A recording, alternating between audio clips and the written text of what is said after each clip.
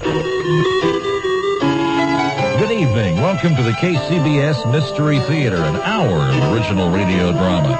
Tonight's episode is sponsored in part by Bank of America, the Academy of Science, Blue Shield of California, Theater of the Square, and Gold Star Building Maintenance. And now from the radio station that lets you use your mind, here's the CBS Mystery Theater.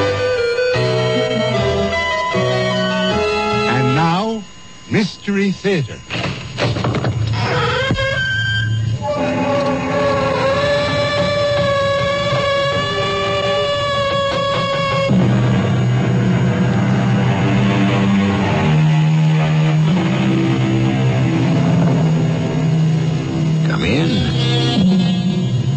Welcome. I'm E.G. Marshall. In everyone's life, there's an individual who doesn't fit into the ordinary mold. Most of the time, he's witty, amusing, charming. But always remember, the strength of will, or whatever drives such a person to be able to climb out of the normal rut, is a hidden danger. Disturb his equilibrium, interfere with his own peculiar order of things, and who knows what sleeping giant or remorseless nemesis might be awakened. Who's there? What are you doing here? Oh, bless, mister. No, don't. What have you got in your hands? Oh, no, you can't. Stay away from me, or I'll scream.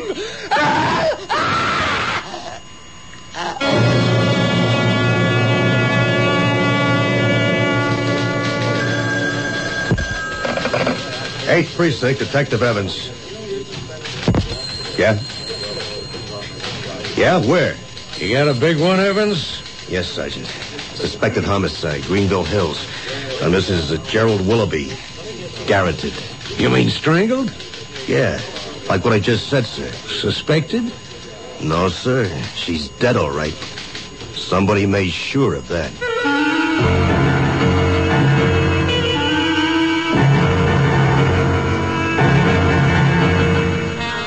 Our mystery drama, Don't Let It Choke You, was written especially for the Mystery Theater by Ian Martin and stars Robert L. Greene.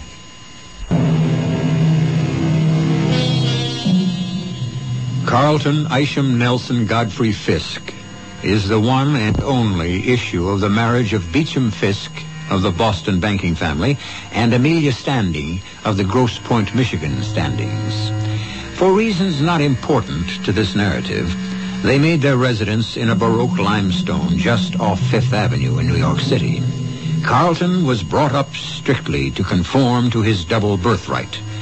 Born late in his parents' union, he suddenly found himself at 20 when his parents died in a flu epidemic, master of their magnificent residence, but unfortunately without liquid assets. Somehow he has managed to maintain his lifestyle for the last 15 years. Just how is the thrust of our tale. Why, Bascom, still up and about? Oh, yes, Mr. Fisk. Startled me when your cab pulled up in front of the house. What were you doing here in the shop? Oh, just dusting a bit, sir. I often do when you're out for the evening. You know I don't like anyone disturbing my treasures. I think you can trust me, sir. Of course I can, Bascom. You of all people. May I take your coat, sir? What? Oh, yes, of course. Thank you. There's nothing wrong with Miss Elliot, I trust? No, not in the sense you mean. On the other hand, there is a great deal that's not quite right. I finally had to face it once again this evening. So I'm home. Early for me. Yes. Oh, your bed is turned down, sir, and I don't feel like retiring yet.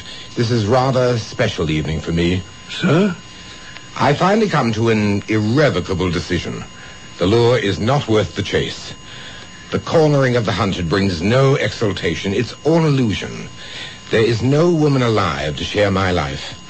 I have decided that I am now a confirmed bachelor, and to hell with matrimony and the perpetuation of the line. I'm going to stay here in the shop and sit among my antiques. They offer beauty and permanence, and they ask nothing in return. Yes, sir. Would you like me to bring you a drink, sir? Of hemlock or the waters of Lether? But I take it Miss Elliot will not be here for dinner tomorrow? No, she won't. I'm sorry to say Lucille suddenly revealed herself. In spite of her own riches and already unconscionable collection of jewelry, she's acquisitive, greedy, and totally unprincipled.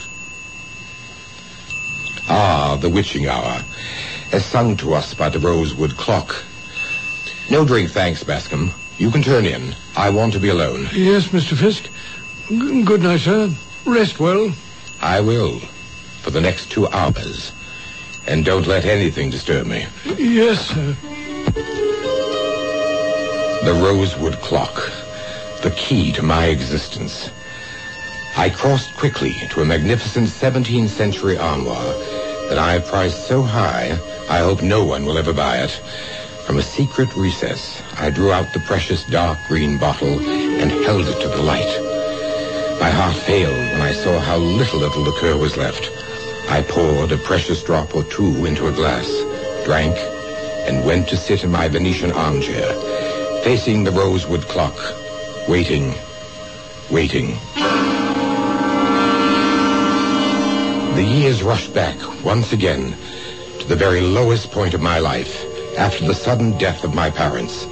In this very room, I had sat in the same chair, drinking from the same bottle, watching the highly polished convex face of the rosewood clock's pendulum swing back and forth, back and forth, back and forth, until suddenly, reflected in its shining brass face, there was Wanda, smiling at me. Come to me, darling, for a little while. You're safe, and I want to talk to you. But you're dead. You're not alive anymore. Always I live on in you, Carlton.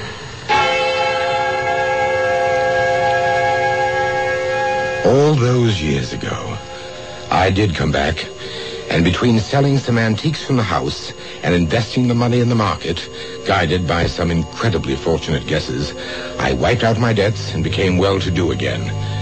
But I knew where my strength lay and where it came from, and from time to time, I would return to sip from the square green bottles and watch the clock that brought me a magic hour with Wanda. What is this place, Wanda? Don't you remember that first summer we met and my father had the farm? Of course. A bright blue sky, not a cloud. And we wandered hand in hand down to the mill stream. There were daisies, a whole field of daisies. And you told me you loved me. And we kissed. And afterwards, you lay with your head in my lap.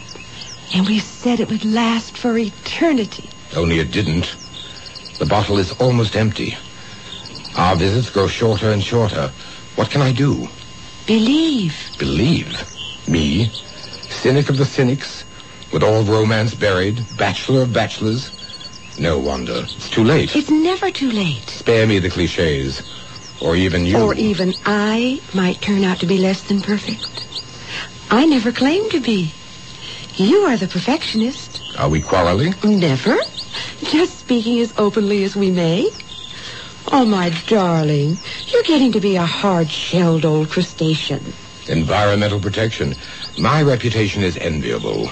I'm a cynic with a waspish sense of wit and an infallible instinct how to penetrate the armor of others. It's been quite a life lately. I've had to learn to kill not only the enemy, but those who try to take advantage of the love I seem to be able to bring no one. Wanda, why did you leave me? It wasn't my choice, and I haven't. Yet. What do you mean, yet? Well, I won't be forever. You know that, Carlton.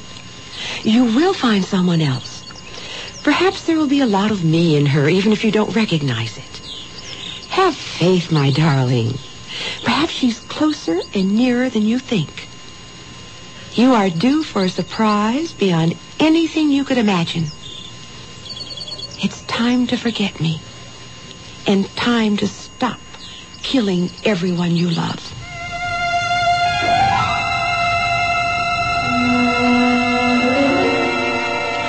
I fled for Europe and a long buying trip. 3 months later, I returned, to be awakened the following morning dull with jet lag. Bye.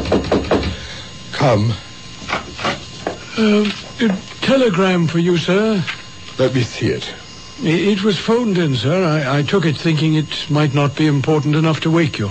And since you have, I may assume that it was. Yes, sir. Your cousin Ralph has died rather suddenly. Cirrhosis of the liver, no doubt. Well, the cause was not mentioned, but he has left you something. Ralph?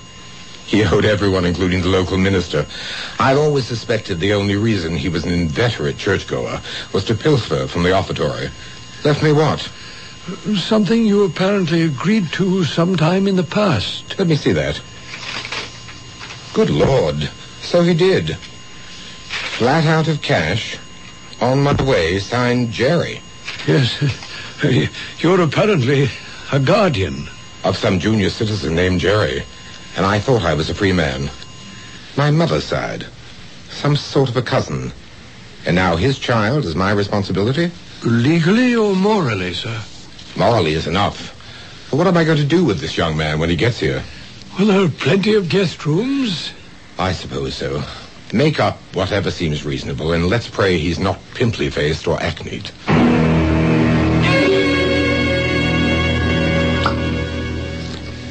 Excellent, Bascom. I wouldn't normally open it, but I'm just a little afraid of this year. Pour me a little so I may taste it. Yeah, enough, sir? Now, let's see. A naive little wine, but with its own slight urgency. Yes, sir. A sort of invitation to the dance, as one might say. Pardon, sir? Literary allusion, Alice in Wonderland. The whiting to the snail. We are having whiting tonight. Ah, yes, sir. With sauce bechamel. Excellent. Now, for the wine, the Rothschild Lafitte.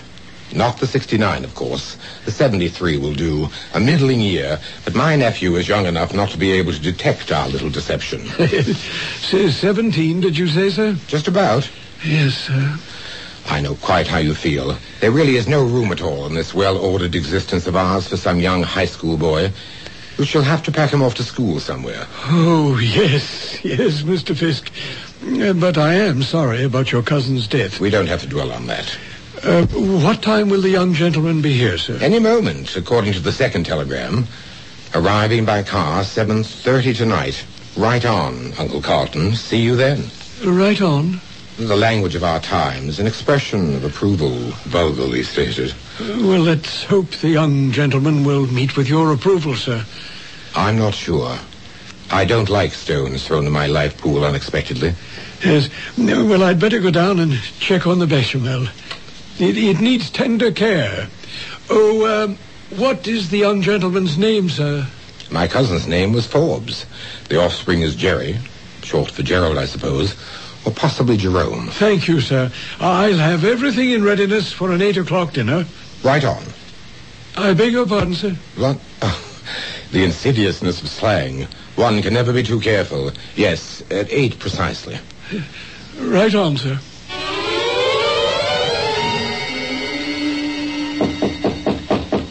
Come. Mr. Fisk, your relation has arrived. Well, see his bags to his room and show him in, Bascom. Yes, sir. Begging your pardon, sir, there is another person in accompaniment. Dear me. Male or female? Well, it's so hard to tell these days, sir. Male, I believe, but that's only a speculation. I see. Long hair, but facially non-hirsute? That's right, sir. Neither is bearded. Blue jeans, I suppose. Yes, sir. Not leather jackets with the studs and decals, I hope. Exactly, sir. Yours has a beaded headband and a feather. And tinted glasses? I'm afraid so, sir. Very well. Show them in. Yes, sir. Mr. Fisk is expecting you now. You my uncle? You are the offspring of my cousin Gertrude. Yeah. Oh, if that means like she was my mother. You're younger than I expected. 17. And your voice hasn't broken yet. Huh? A boy's voice undergoes a normal change during puberty. It moves from the higher ranges to... Hey, hold up, man. You got some kind of idea I'm a male? Well, Jerry is... Man, you are way out. Jerry for Gertrude. Same name as my mom. Don't you know a woman when you see one, Uncle? A woman? I tried to keep my face a mask, but behind my eyes, blood-red rage seared them. This vulgar, wretched little gutter snipe was twitting me, laughing at me, producing every sensibility of my life. My long search for beauty and perfection. I could have killed her. At that very moment, strangled her for invading my life.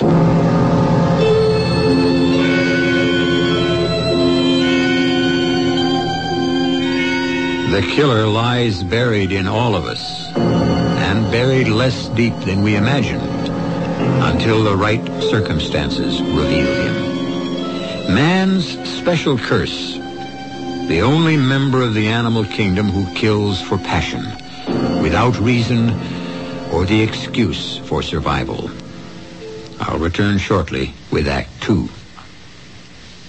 Do you smoke? Well, then you've probably noticed how anti-smoking feelings here have been growing. And you've probably seen and heard all the anti-smoking messages on radio and TV, and the warning labels on cigarette packages. Well, the cigarette companies would like you to believe they're sticking up for you. They're asking you to believe that the anti-smoking movement is against smokers, and that the cigarette companies are for smokers. But think about that for a moment. The Surgeon General says that cigarettes kill over 350,000 Americans every year. He says that nicotine is more than a habit. It's a drug, as addictive as cocaine. So ask yourself, who's looking out for the smoker? This message is paid for by the Martin Himmel Health Foundation in cooperation with the American Heart Association. Someone told me there are dinosaurs in Golden Gate Park, but I said, no, the dinosaurs went extinct 65 million years ago. Or did they?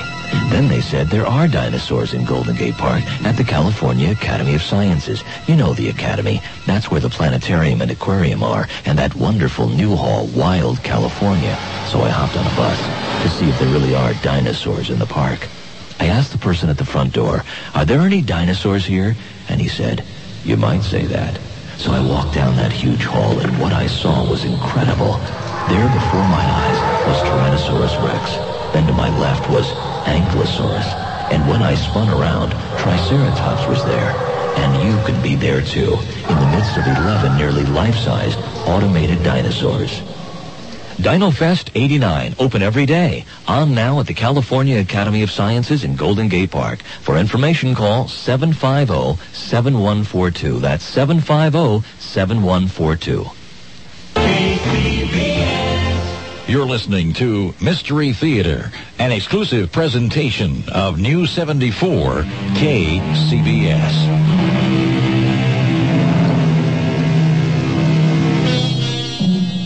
A strange confrontation. Two young people of today and a hidebound Bostonian. A man who had intellectually decided to turn his back on woman as a companion and to become a bachelor recluse.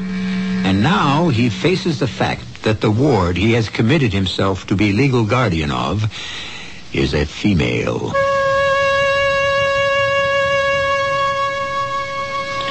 It was, I suppose, only a second or so, but it seemed an eternity.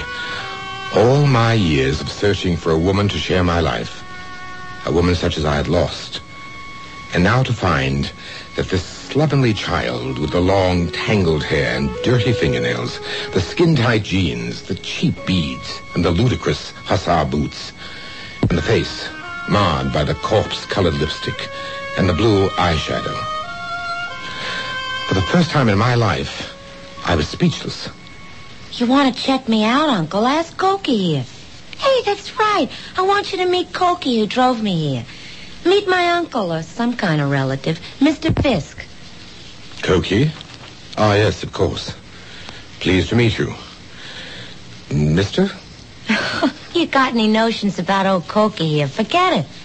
Say hello to the man. Hi, Fisk, man. Crazy joint you run here. Crazy. Crazy? Yeah, far out, man. Hey, hit me with some skin. Just shake hands. Cokie likes the house. I'm certainly flattered. Am I really going to stay with you, Uncle?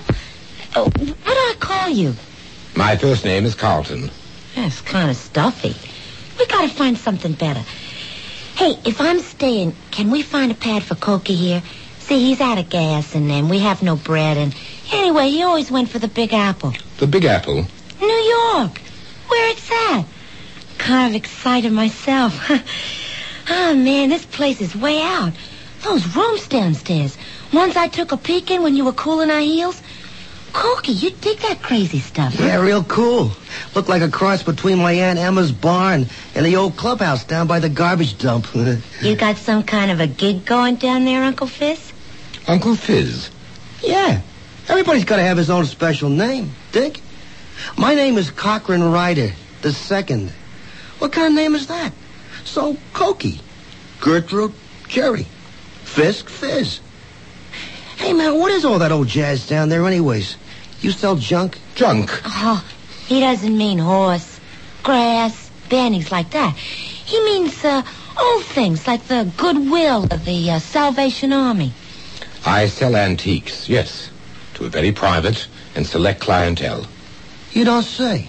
Yeah, I think being around here is going to be kicks. How about you, Cokie? I ain't exactly got the glad hand yet, baby. Come. Dinner is served, Mr. Fisk, whenever you're ready. I think the sooner the better, Bascom. Oh, and you'd better set an extra place. Yes, sir. Mr. Ryder will be joining us. Oh, gee. That was swell of you, Uncle Fizz. After all, he did chauffeur you all the way down from upstate. Oh, look, no sense in getting an uproar about me. I could easily grab a couple of beers and a big smack down to the corner. I wouldn't think of it. You must be my guest. Well, okay. If the old woman wants it, you twisted my arm. Let's go load up. The dinner was an absolute disaster. When the white wine was served... Oh, wow. That tastes like vinegar. You got any sangria or cola? I could go for a beer myself. With a sauce bechamel? You mean this gooey stuff? Oh, it didn't turn out so good, huh? Hey, why don't we send out for a pizza? I won't ravage you with the rest of it. Suffice to say, as soon as the horror was over, I fled for bed and left Bascom to find somewhere for Cokie, the very name catches in my throat, to bed down. By the following morning, I felt almost myself as the bell to my antique establishment announced one of my favorite and most lucrative customers, Mrs. Willoughby from Westchester. Exquisite. Absolutely exquisite. A veritable gem. An escritoire par excellence. Of course, I can't see it very well. My eyes are not what they were. Allow me to see it for you. The wood is sycamore with gilt bronze mounts. The top of the writing table itself is marble, inlaid with plaques of Sèvres porcelain. Undoubtedly Louis XIV. Louis the 14th? The sun god himself. How much? For a treasure like this? I want it. They're like my children. I hate to part with them. If I told you what this has actually been appraised by my peers, but then you are an old and valued customer. I must make what accommodation I can. Shall we say $10,000? That's a lot of money. But then it is one of a kind. Excuse me. Yes, Bascom. The mail, sir, it just arrived. Put it over there, please. Certainly, sir. I'll take the desk. As soon as possible. Any accommodation you desire. Well, I will be in Saratoga for a few days. You make the time. Say next Thursday. It will be cash as usual. You know my quirks. I don't trust banks. $10,000. Oh, are these your new delivery boys? Why? I'm Uncle Fizz's newest antique. I'm his ward, Jerry. This here's my old man, Cokie. Pleased to make your acquaintance. Well, I can't say the same. Mr. Fisk, I've never questioned your taste before. But really, riff-raff like this, it's enough to shake my judgment in you and others of your customers, too. Good morning. Did I say something wrong? Bascom. Yes, sir. Go after Mrs. Willoughby and make sure she gets in her car all right. Yes, sir. Did you say something wrong? Did you say... It isn't just what you say, my dear. It's what you are. You are wrong. That's the problem. You simply do not fit You've got to go. Oh, no, man, let's not get to throwing our weight around. Hey, lay out, Corky. Who asked you in? I'll handle this myself. Okay, that's the way you want it. You got it. Now, Uncle Fizz, let's you and me get it on the table. There's a court order you gotta take care of me till I'm of age. I'm buying that for the next year because I go for some of what's here. You mean you're waking up to the fact that it's time for the leopard to change her spots? Oh, not me. Maybe you. I ain't changing my lifestyle till I'm good and ready, if ever. But you sure could use a few changes in yours. So I'm sticking, just as long as I can.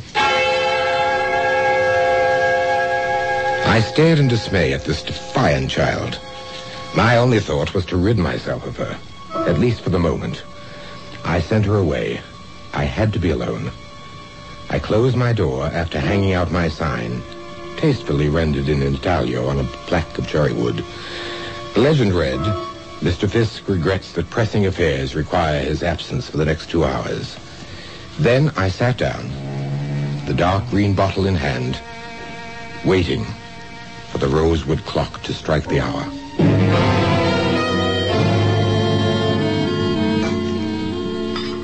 Wow, Mr. Bascom. What a super kitchen. Yes, Miss Wharton, it is rather nice. And all those lovely copper pots hanging overhead.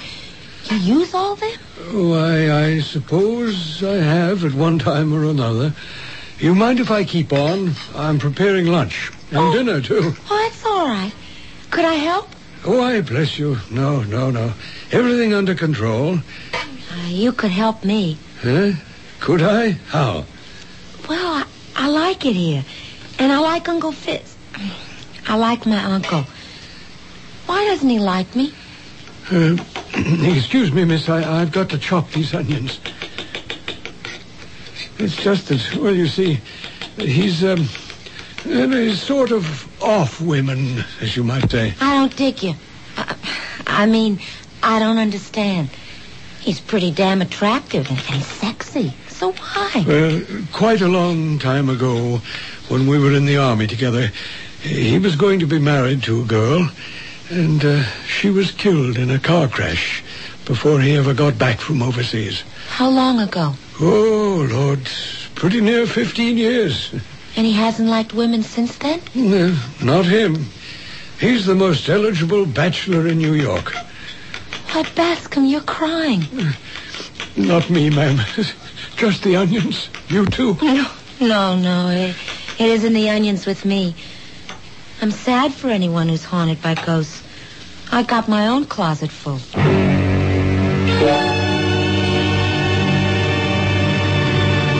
Cokie, I thought you cut out. I meant to. Then I got to thinking. I was just about to ring the doorbell when you came out. I just wanted some air. Want a ride? Walk? No. Just sit here for a moment on the stoop. Oh, I'll sit with you. Hey, look, Jerry, I got to thinking. You buy all that jazz? The old lady with the 10 grand in cash for a piece of crud you can pick up at the Goodwill for $25. What's your drift? Well, I don't know myself. Blackmail? Horse? A bagman for the numbers. Who? Your Uncle Fizz. Don't call him that. Okay, he's off. I'm just trying to figure maybe we could have a good thing going here. We? I need you to cut in whatever's cooking. Yeah, I need you to cut out. Look, what do you got? The hots for a guy old enough to be your father? That's all you'd figure. It's not that way. Anyways, he isn't all that old. Why don't you just bug off? I don't figure what you're hanging around for.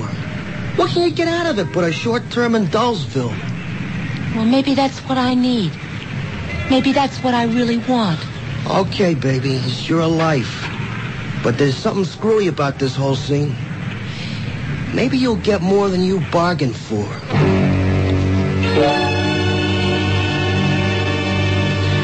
Anything new in the old Willoughby dame, Evans? Nothing much to go on, Sergeant. Except for one thing. Yeah, what? You remember I made a point she wasn't strangled? She was like, garroted? Yeah, with some kind of wire. Yeah, right.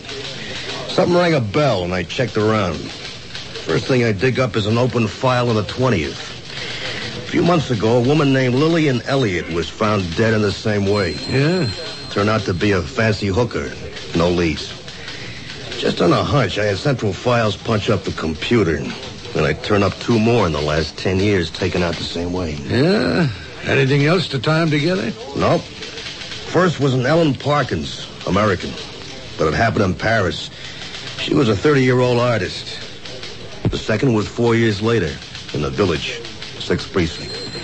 Woman around 25 in the antique jewelry business. How old was the hooker? 34, maybe 35. Good looker, but getting a little old for the game. And an 80-year-old society Betty worth millions who kept it all in cash and safety deposit boxes in her apartment, pinned to the drapes, and folded up between old newspapers in the basement. Is she the only one robbed? Yeah, as far as we know. Yeah, well, there's not much of a pattern there. Where do we go from here? I keep digging. I don't know why, but I smell one guy in all of these. And I ain't gonna let him get away with it.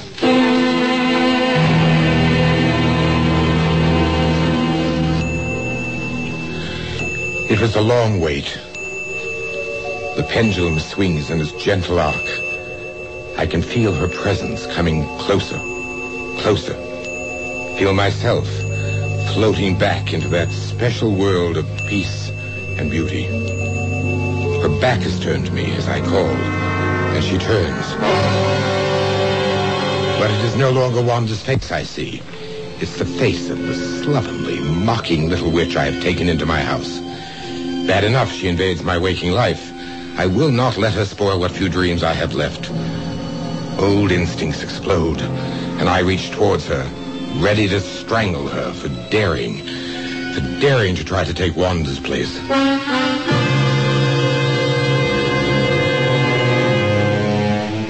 A curious story about a curious man who lives a secret life with a phantom woman. What is he seeking?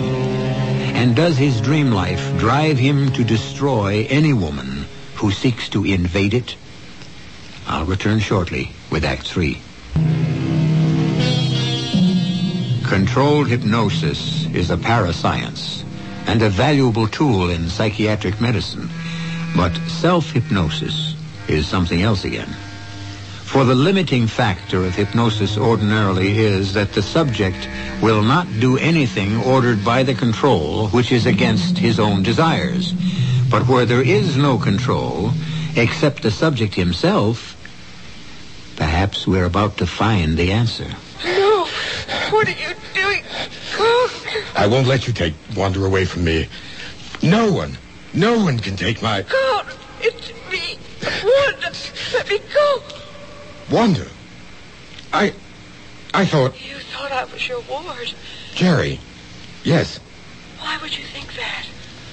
I thought I saw someone else's face instead of yours. Perhaps you did. What do you mean?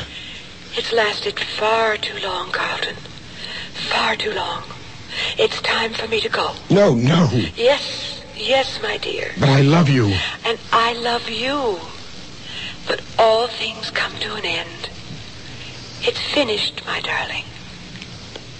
Finished. Better it's finished for me than for the others. For the others. Yes. Who is it? Begging your pardon, sir, but there's someone to see you. You know very well I never see anyone when the sign is out. Yes, sir. But this gentleman is from the police, sir. Police? Oh, very well. Just a moment. Yes, what is it? My credentials, Mr. Fisk. Detective Evans, 20th Precinct. I'll get right to the point. Do you know Mrs. Beatrice Willoughby, 120 Sutton Place? Of course. She's an old and valued customer. I had a desk delivered to her mansion only this morning. Now, don't tell me anything's happened. It's a priceless antique. If it's the desk you're worried about, no. But that's what brought me here. Mrs. Willoughby? Yes, sir.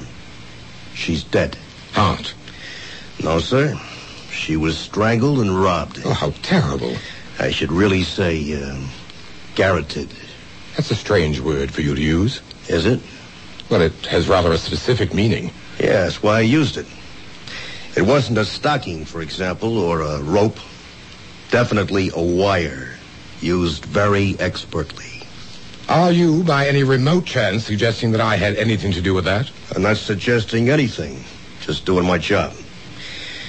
You were with the Green Berets, weren't you, sir? Yes, for 3 years. And I'll anticipate you and say that part of my training was the technique you were describing. But if you think... Detective Evans, was it? Yes, sir.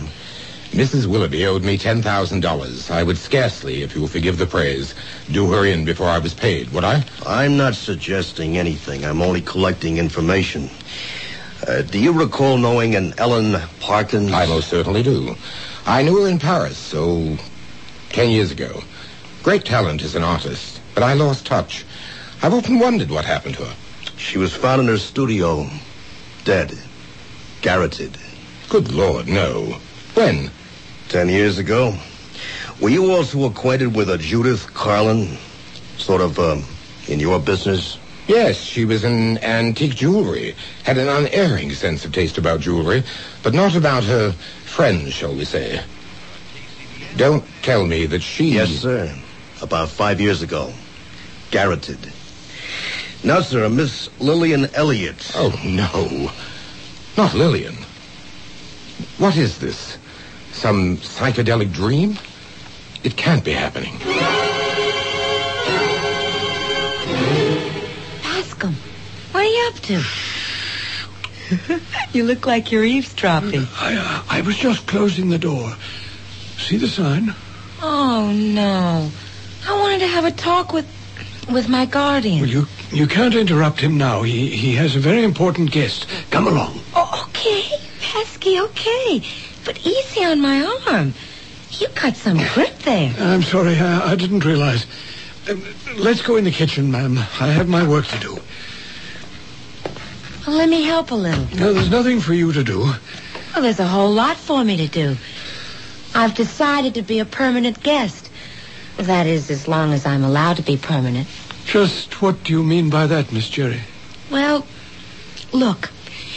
You really love Carl. I mean, my guardian, don't you? We've been through a lot together, he and I. Yes, Miss Jerry. I love him like the son I never had. I'd do anything for him. Well, that's the way I feel.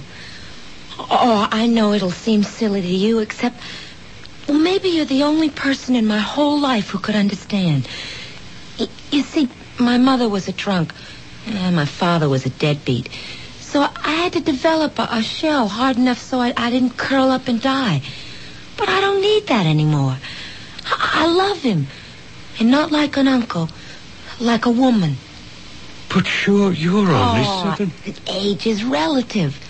If I'd let my parents shape my life, I'd be 117 going on 18. Age doesn't mean anything anymore. Oh, Juliet was 16. Charlie Chaplin, he's about 90. Casals, Picasso. A man is a man as long as he wants to be. And Bas, I'm in love. I love him just as much as you. We're the same. No, not quite. You said I had a strong grip. Well, that's because I've been conditioned all my life. I was a commando during World War II. Special Service Force in Korea, then Vietnam. That's where I met Mr. Fisk. He's like a son to me, as I told you, and I protect him even with my life. You don't think I feel the same? I'd like to say something, if I may. Perhaps it would be safer for us all if you get out of the Master's life right away. For a long time after the police officer left, I lay sunk in my chair, my mind a kaleidoscope of the past. He had forced nothing. I had admitted nothing. But he had shaken me. I went to the armoire and unlocked it. There was the leaden green bottle with its final few magic drops to seek Wanda again. Then I opened another compartment. Within it were the tools of death I'd never been able to throw away. The most prominent and of focal interest for the moment was the wire garrote with its handholds that, to the best of my belief, had been shut away since my last patrol. Holding it, my hands were shaking and my stomach was ice. Had I? Was it possible, under self-hypnosis, that I had used it against the women who proved less than perfect? I might have believed that, except for poor dear Mrs. Willoughby. I had a sudden urge for air, to breathe, to walk, to think outdoors. Carelessly, I thrust things away, pushed the armoire door shut without locking it, and left.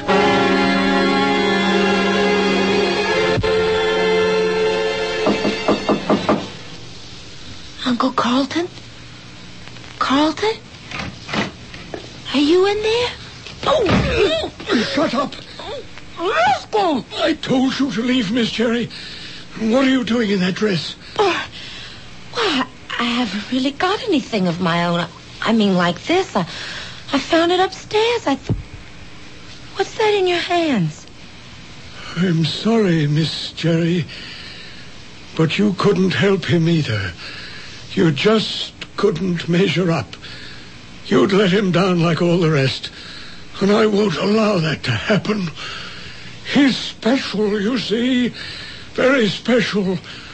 Nobody but me knows that. And those of you who don't know how special he is have to be eliminated. Don't be afraid. It doesn't really hurt, and it's only for a moment. No, Bascom, you're crazy. Hold it, Bascom. The garrote. You. Only because of you, Carlton. You mean Judith, Ellen, Lillian? They let you down. I never did. But Beatrice Willoughby, why poor Mrs. Willoughby? That was an accident. You remember how you and I first met? Yes, in training. And I had a certain weakness. The ponies? You bailed me out then. My life wasn't worth a nickel. You made one stipulation. That you would lay off them for good. Yes, sir. I broke my word some years ago. I did all right for a while, and then it all ran bad. When Mrs. Willoughby bought the desk, and I knew that all that cash was loose around her house, I thought I'd found my way out. Only she didn't go away as she promised, and she discovered me robbing her. The rest was reflex action. Oh, Bascom. For me, nothing. I'm old enough, it doesn't matter. And I deserve it. I think you'd better call the police so I can set the record straight.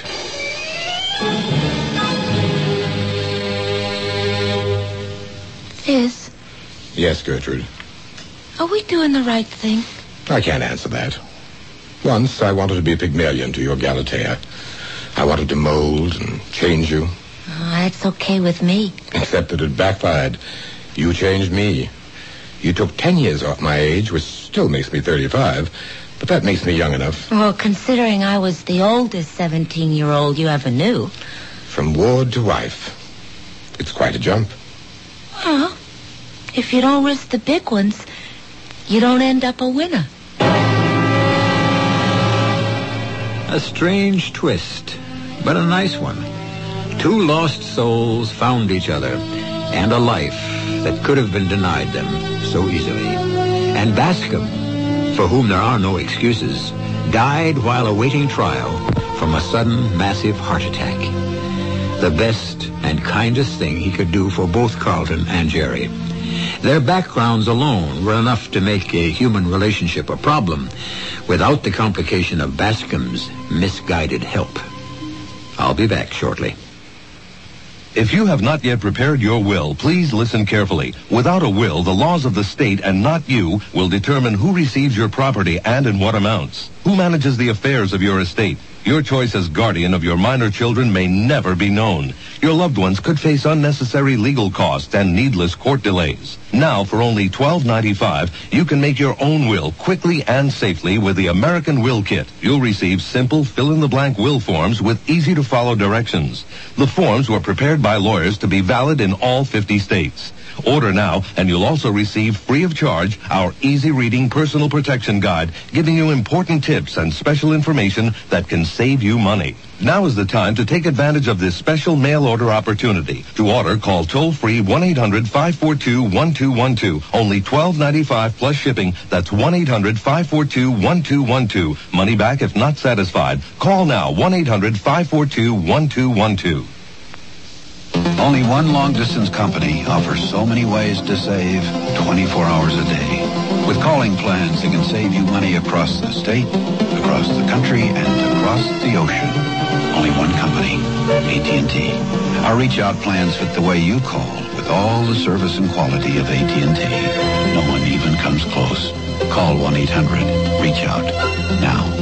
AT&T, the right choice. Savings potential depends upon subscriber calling patterns.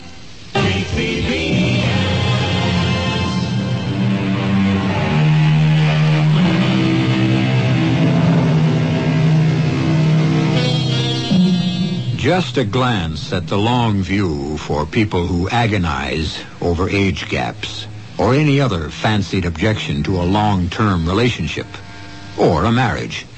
As life, or fate as you prefer to believe, arranged it, it was actually Jerry who died before Carlton. But not before they had had over 30 full years between them. The Lord giveth and taketh away, but if you believe in him hard enough, the odds are on your side. Our cast included Robert L. Green, Jennifer Harmon, Court Benson, Ann Petoniak, and Larry Robinson. The entire production was under the direction of Hyman Brown.